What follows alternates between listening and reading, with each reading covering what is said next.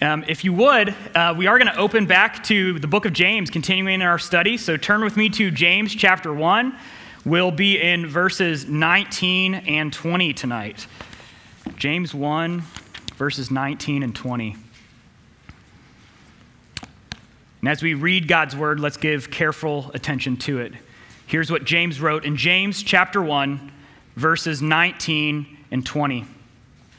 Know this, my beloved brothers, let every person be quick to hear, slow to speak, slow to anger. For the anger of man does not produce the righteousness of God. Amen. Thus ends this inspired and inerrant reading of God's word. May he write its truth in our hearts. Let us go to him in prayer.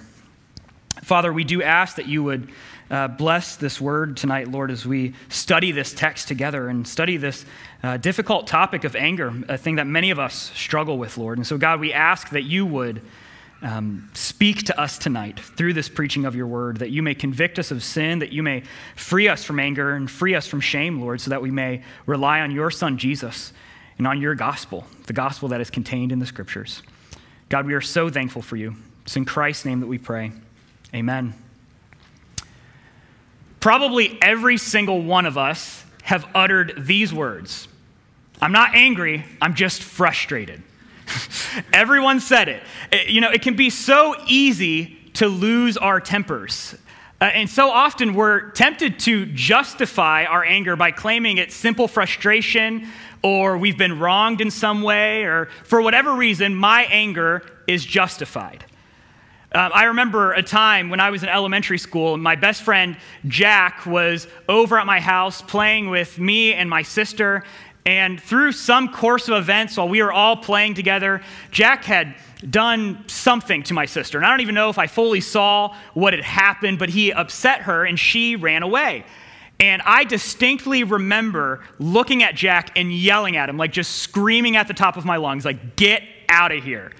And he obviously kind of stepped back and was shocked that this even happened. I yelled at him again. He goes. Eventually our parents get involved. And if I remember the situation correctly, it was totally an entire misunderstanding of elementary school kids playing together, and someone said or did something that was completely misinterpreted, and everyone in the room starts crying. But at that moment, in my little elementary school heart, I felt so justified in my anger. But I was so quick to get angry. See, we justify our anger all the time. You may tell yourself that the way you spoke to your wife was fine because you were simply correcting her on something that she did wrong. Or you convince yourself that it was fine for you to scream at your child in the car because they need to know how disrespectful they've been. Or perhaps you've told yourself that the curses you mutter under your breath while scrolling through the headlines about politicians in the opposite party of yours is justified because you believe them to be making unwise or maybe even wicked decisions. See, and this isn't the only form of anger. Anger isn't just outbursts at another person, but some of us may show anger by harboring it and becoming bitter. Another dangerous form of anger. But today, James will teach us to look at anger from a different perspective, from a biblical perspective. And he will demonstrate that a righteous life is marked by the peace of Christ and not by anger. A righteous life is marked by the peace of Christ and not by anger. And so we're going to look at these verses one at a time. First, in verse 19, we'll see the warning against anger. And then second, in verse 20, we'll see the problem of anger. In verse 19, James gives his readers this warning against anger by commanding them the following. He says, know this, my beloved brothers, let every person be quick to hear, slow to speak, slow to anger. Now, before we fully evaluate his warning, we must remind ourselves of, just some information about the epistle of James. James was a brother of Jesus. He would have had firsthand knowledge of many of the things that Jesus said, and he was a leader in the early church in Acts. His letter has often been unnecessarily contrasted with the letters of the Apostle Paul. And we're going to address that more later on. But see, throughout this letter, James is providing his readers with wisdom He's trying to give us wisdom to live our life. And James opens in verse 19 with an imperative or a command. He says, know this. But immediately he softens it using the direct address known as the vocative. And that's simply this phrase that says, my beloved brothers. So he's not saying to us tonight, come on, you need to know this, get it together. He's saying with concern in his voice, brothers and sisters, please know this. And so we know that the original recipients likely had relational issues with one another, and especially issues of controlling their tongues. This is something that James addresses throughout his letter. In James 3, verse 6, he says, the tongue is a fire, a world of unrighteousness. And so clearly there are issues that James is going to address, and yet this representative leader of the early Christian church controls his own tongue and gives an imperative clothed with a sort of velvet cover. He gives this command, but so lovingly, know this, my beloved brothers. And so what are they to know? Well, they're to know that every person ought to be quick to hear, slow to speak, and slow to anger. In a broader sense, every person must know how to use their ears, their tongues, and their emotions all to the glory of God. And he presents us with a sort of literary beauty here. See, these aren't three separate commands that are given to Christians. Rather, they're three sort of interconnected characteristics, you may say, of a Christian that he presents in a very logical and purposeful order. And it all culminates in that key warning, the warning against anger. And so we'll look at each of these three very briefly together. First, James says that every person should be quick to hear. Now, this seems to be perhaps the easiest of the actions which James requests. Listening, it's passive, you're receiving information. But let's frame it in a particular light. That time when your child brought home that disappointing test score, how easy was it to hear the words that your child said when they attempted to provide an explanation or an excuse for why it was that way? You remember how late they stayed up the night before that test, and it's hard to maybe listen to what they're saying. See, James doesn't say, be quick to hear, except in those instances where you already know what's going to be said, or where you're already certain that the other person is wrong. No, he says, be quick to hear. See, when we fail to listen, we often jump to conclusions, and our conclusions, whether they end up being accurate or not, often lead us into anger. Just because you may have an accurate conclusion doesn't mean you shouldn't be quick to hear, because ultimately this anger leads us into sin. Then the second thing that he says is to be slow to speak.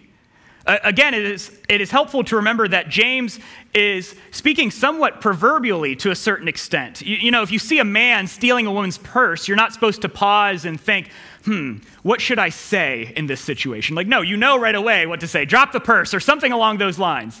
We don't always have to be slow to speak in that sort of sense. What James is describing is what naturally happens when we are slow to hear, or when we skip the hearing portion altogether, jumping immediately over hearing to speaking. Perhaps my paraphrase of James's message here could be something like, be slow to put your foot in your mouth.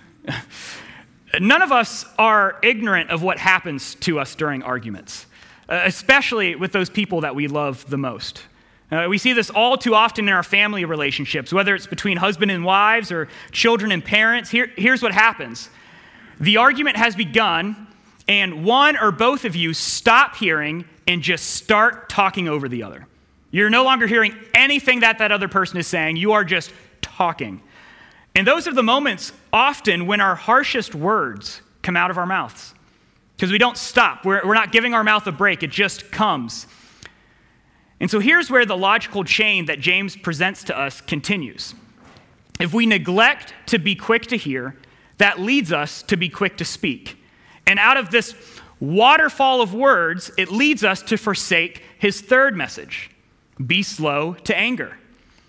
See, in these situations when our mouths are running wild and our emotions are raging, words come out of our mouths that we wish we could pull back in. When we're quick to anger, our anger is most often corrupted by sin because we have not taken the opportunity to evaluate it or to sanctify it. Perhaps you have a relationship in your life that has been tarnished through your neglect of James's wisdom here. I don't know what you said. Maybe you looked at your mother and you still remember that day that you screamed, "I hate you," realizing immediately, or perhaps later, what you had said. Or maybe you looked at your spouse and uttered, "Why did I even decide to marry you?" See, James cautions us because we can't get these words back. We must be slow. Listen to these bold words of Jesus from Matthew chapter 12. He says, "For out of the abundance of the heart, the mouth speaks. The good person out of his good treasure brings forth good, and the evil person out of his evil treasure brings forth evil. I tell you, on the day of judgment, people will give account for every careless word they speak. For by your words you will be justified, and by your words you will be condemned." I believe that the speed to which we give into the sin of anger ought to be a frightening and clear indicator of the condition of our heart and the maturity of our spirit. See, try as you might to follow James's wisdom and James's commands here, you've already failed, and you know that. You've already broken the sixth commandment by giving into sinful anger. And our hope is found in how James addresses his listeners. And if you are a legitimate believer in Christ Jesus, how he addresses you today. Beloved brothers and sisters. Listen to Psalm 145, verses 8 and 9. The psalmist wrote, "The Lord is gracious and merciful, slow to anger and abounding in steadfast love. The Lord is good to all, and his mercy is over all that he has made." The Lord is slow to be angry with you for your violations of James's commands here. In fact, if you are indeed a beloved brother or sister in the body of Christ, the anger and the wrath of God that were due to you have already been placed on your substitute, Jesus Christ. And we thank the Lord for that, because Jesus Christ died for every harsh and quick word that you've ever uttered, for every time you've ever failed to listen to those presenting their case, and for every time you've ever rushed to false conclusions. And because of your right standing before God, brothers and sisters, we must be slow to anger. And we must be quick to be filled with the fruits of the Spirit, to be quick to be filled with peace. You know, in recent days, many areas of Mississippi have been under a burn ban. And thankfully, we've been starting to get some rain back after this drought. But during those bans, we aren't supposed to have campfires because the fire can so easily spread. And you may think it's just a small campfire, but no, they put that ban there because of how dangerous the conditions are. And see, anger is like a fuel that you pour onto an already raging fire, and it begins to consume everything around it before you even know what happened. But the peace of Christ, which Christ has enabled you to display as a result of your salvation and your sanctification, this peace of Christ functions as a sort of fire extinguisher that can put out the hottest coals and suffocate the largest flames. So many of us struggle with anger. And if that's you tonight, please hear James's warning and hear the Lord Jesus' solution. Do not be quick to become angry, but be quick to pursue the peace of Christ through careful listening, through thoughtful response. Be quick to pursue the peace of Christ simply by repenting and by believing in this Lord Christ. Because a righteous life is marked by the peace of Christ and not by anger. And so let's move our attention now to verse 20, where James will share with us the problem of anger. Let's look at what he says. Verse 20, "For the anger of man does not produce the righteousness of God." Now let's look at this verse from the back to the front, trying to grasp first what James means by the phrase, the righteousness of God. See, I mentioned earlier that readers throughout history have attempted to pin James and Paul against each other, and some have tried to change their ideas entirely. But both of these biblical authors do, in fact, use the phrase, the righteousness of God. However, it would be a mistake to just assume that they're automatically talking about the same exact thing in every instance. Often when Paul uses the phrase, the righteousness of God, he is speaking about our right standing before God because of the blood of Jesus Christ. But when James uses that phrase here, he's referring to another typical meaning of the phrase, doing what God requires of his people. See, James is communicating a simple truth. Our anger does not produce actions that are pleasing to God. And so we have to ask ourselves, well, why is that? Why does not anger do that? And so let's move to the first part of verse 20, the anger of man. See, this is an important point to hold on to. James is not saying that all forms of anger are automatically displeasing to God. Scripture speaks of anger like this, for example, in Ephesians 4. Paul wrote, "Be angry and do not sin." And so what exactly is James saying here? Well, James is saying that in general, human anger by its very nature is usually displeasing to God because it does not typically lead us to righteousness, but it typically leads us to sin. Human anger by nature is usually displeasing to God because it leads us not to righteousness, but to sin.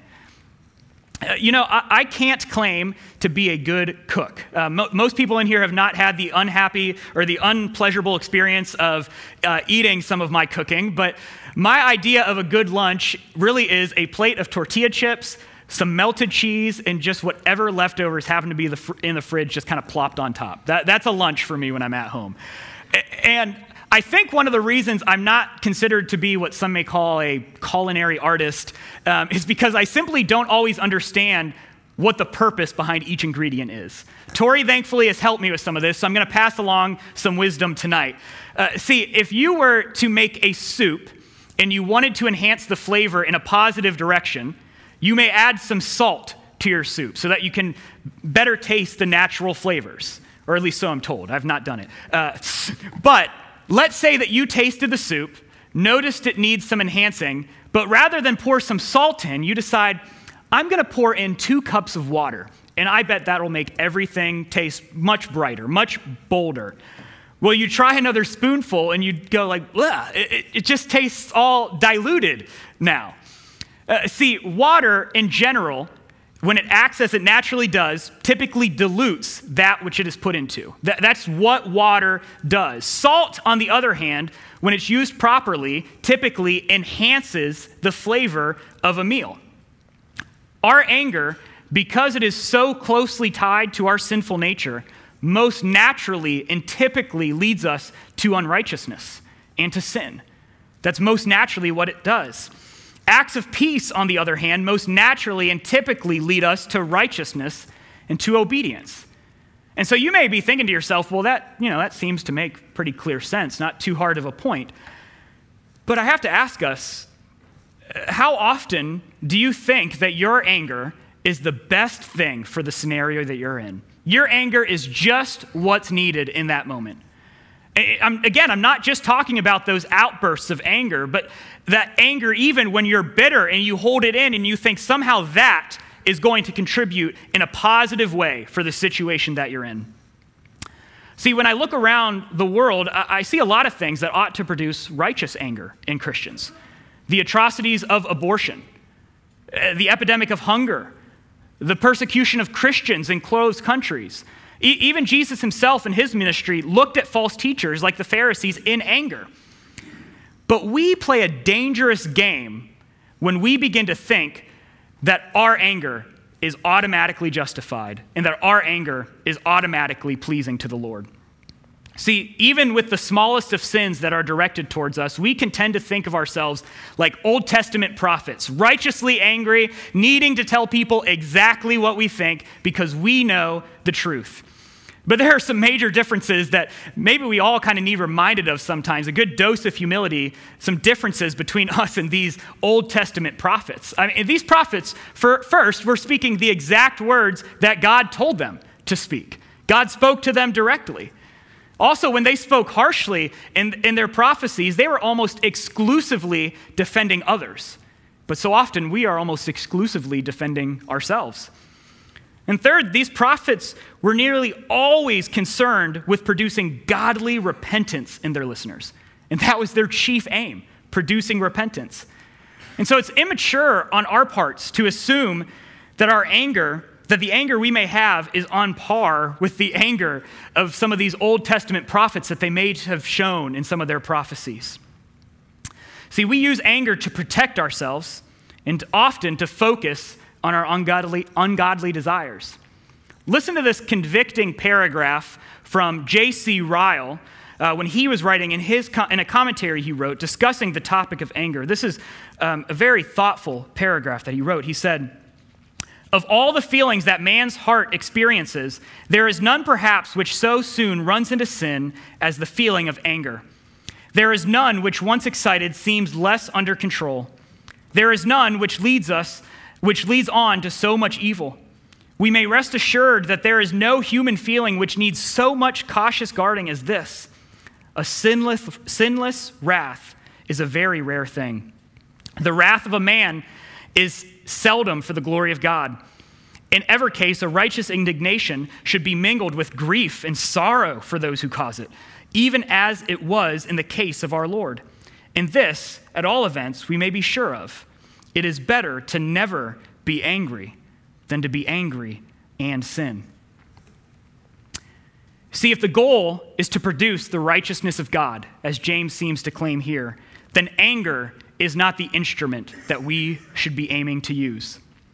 You've likely heard the advice that says you can't just stop one bad habit, you need to start a good habit in its place. And the advice holds true here, I believe. We can't just say, don't be angry. Well, we have to do something else in its place. And so remember, James says that anger does not produce the righteousness of God. And so we ask ourselves, well, what does produce the righteousness of God? And James tells us that later on in James chapter 3, verse 18. Listen to what he says. "And a harvest of righteousness is sown in peace by those who make peace." See, the problem with anger is that it doesn't naturally produce the righteousness of God. It is the peace of Christ that produces the righteousness of God. And yes, as we've said again and again, there are times for righteous anger.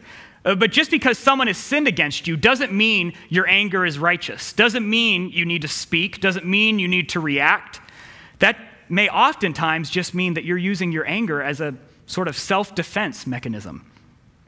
Just because someone has made a mistake, or even a life-altering mistake, doesn't mean your anger is righteous. And yes, perhaps you do have a sort of righteous anger regarding the evils of the world. And I hope that you do as believers. But then the question we have to ask is this: what did Jesus do when he encountered the evils of the world? See, was he consumed with anger and wrath? Did he merely say some harsh words and go away? No, at times he did speak harsh and correcting words when they were appropriate and when he needed to. But ultimately, Jesus decided to truly deal with the evils of the world. Listen to Colossians 1, verses 19 and 20. Paul wrote, "For in him all the fullness of God was pleased to dwell, and through him to reconcile to himself all things, whether on earth or in heaven, making peace by the blood of his cross." Jesus is our primary example of one who prioritized peace over anger. See, God is the only one whose wrath is always righteous and always just. And Jesus, as he went to the cross, had every right to be angry with those attacking him. He had every right to be angry at the disciples who abandoned him, to be angry at those who were hurling insults at him or who put the nails in his hands and in his feet. And yet Jesus remained quiet before his accusers and humbly went to the cross, making peace for us. And so, brothers and sisters, the only way for you to pursue the right living that James speaks about, and the only way for you to have this right standing before God that Paul preaches about, is by faith in Jesus Christ. See, I have no doubt that many of you today have struggled with anger recently, perhaps at your spouse or your boss, maybe just the price of groceries, or that person in front of you who just simply can't drive in a straight line, or at least not fast enough. See, as we allow our anger to go unchecked, it will only allow Satan to have a foothold in your life. And so to combat this anger, I want to give you 3 practical steps to begin with as you try to put away your anger and to put on the peace of Christ. First, acknowledge that you are angry and what you're angry about.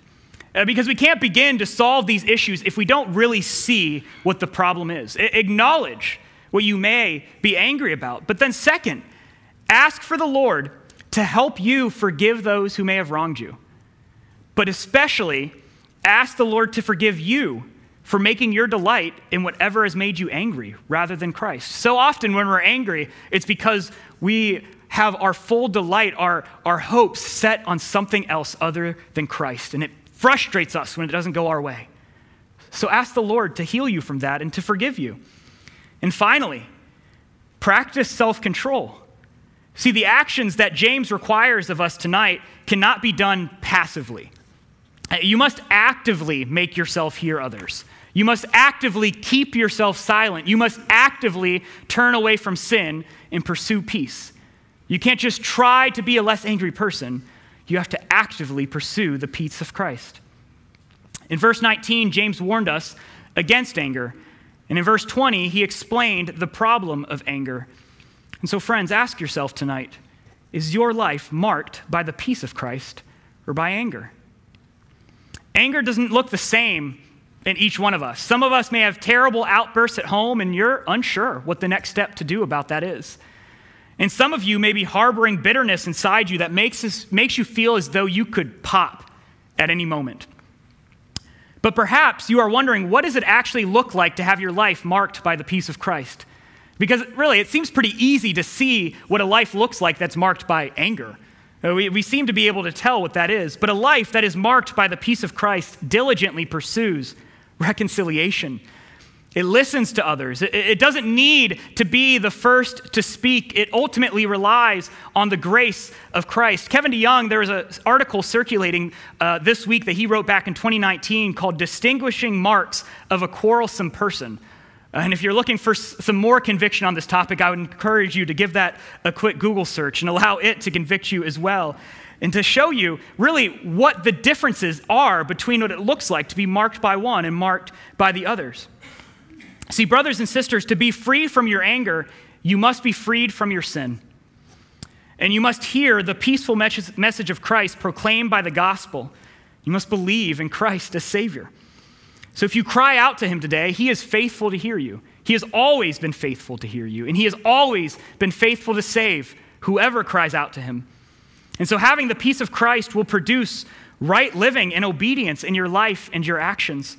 But even more than that, having the peace of Christ will secure your salvation and your eternity. You are in peace with God the Father, not from your own actions, but from the blood of Christ Jesus on the cross. See, Christ's goal for your life is not merely that you may turn away from anger. That's not his only goal, isn't just to stop you from saying those angry things. But he aims for you to turn towards him and to be saved from your unrighteousness. See, we serve a Father who's not looking down at us with anger in his voice, anger in his eyes at each moment. He is looking down at his beloved children who have been saved by the blood of Jesus Christ. So church, your adversary, the devil, he is on the move. And he prowls around like a lion, hoping to use your anger to both harm you and to deceive you. Hoping to help you put on the blinders of rage so that you may fall into deeper and deeper sin. But your Savior, Christ Jesus, he does not prowl like a lion towards you. He walks towards you like a servant and a friend. And he hopes to rid you of your sinful anger and to remove those blinders from your eyes so that you may see him and so that you may pursue holiness for his glory and for his sake and for the peace that may be in your life. Because a righteous life is marked by the peace of Christ and not by anger. Amen. Let's pray. Father God, we thank you that you give us peace by the blood of the cross, Lord, that you have sent your son Jesus to die for our sins, and that the grave could not hold him, Lord, but he rose again from the grave, and that he's now seated at your right hand. And so, God, we do confess that we deal with anger in so many severe ways. God, we confess that we do not know your goodness so often, that we do not know your truth. And so, God, would you help us to repent, to believe your gospel, Lord? Would you help us to be free from this anger? God, we thank you for not giving us your wrath, but for giving us your love by your son, Jesus. And so, God, I pray for these dear saints today that you may continue to sanctify them, that you may give them your spirit, that you may show them your love, even as we sing to you tonight. It's in Christ's name that we pray. Amen.